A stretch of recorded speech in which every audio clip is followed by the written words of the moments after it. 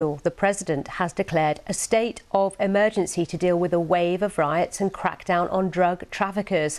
President Daniel Noboa ordered the armed forces and police to take control of the country's prisons. 3,000 soldiers and police have been searching for Ecuador's most powerful drug lord, who's the boss of the criminal group Los Chonelos, who disappeared from a maximum security prison on Sunday. Well, our specialist in this area is Mimi Swaby, who is with me now in the studio.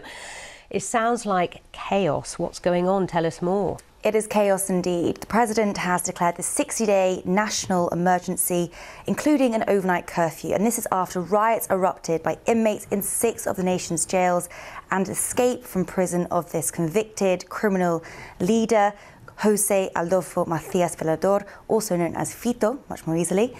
Now, this signing of the decree has basically allowed authorities to carry out search and rescue operations in this manhunt to try and find Ecuador's most dangerous and most wanted criminal, as he is the leader of the Los Chonelos. Now, that is a very powerful, very large gang in the country, and one which has a lot of control in the area but also inside the prison. So people are wondering if that has some influence on how he escaped. The authorities have said that this gang has links to extortion, murder, drug trafficking, a whole range of crimes, but it has said it is in control of Ecuador's main prisons.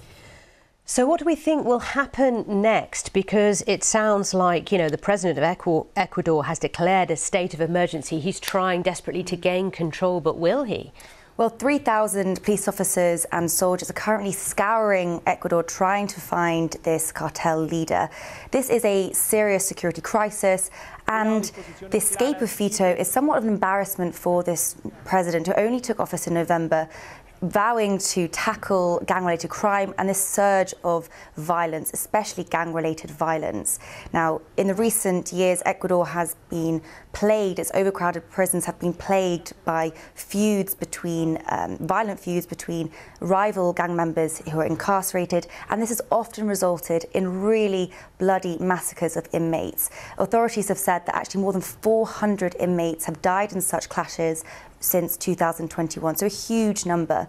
And this violence, surge in violence, isn't just inside the prisons, but also outside. And this is because there's fighting between drug cartels over control of cocaine routes to the US and to Europe. So there's a huge swell of violence, which this reasonably new president is desperately trying to quell and regain some control, as why he's finally and really panically stated this state of emergency. OK, Mimi, thank you so much indeed for updating us on that situation. Something we'll keep a close eye on.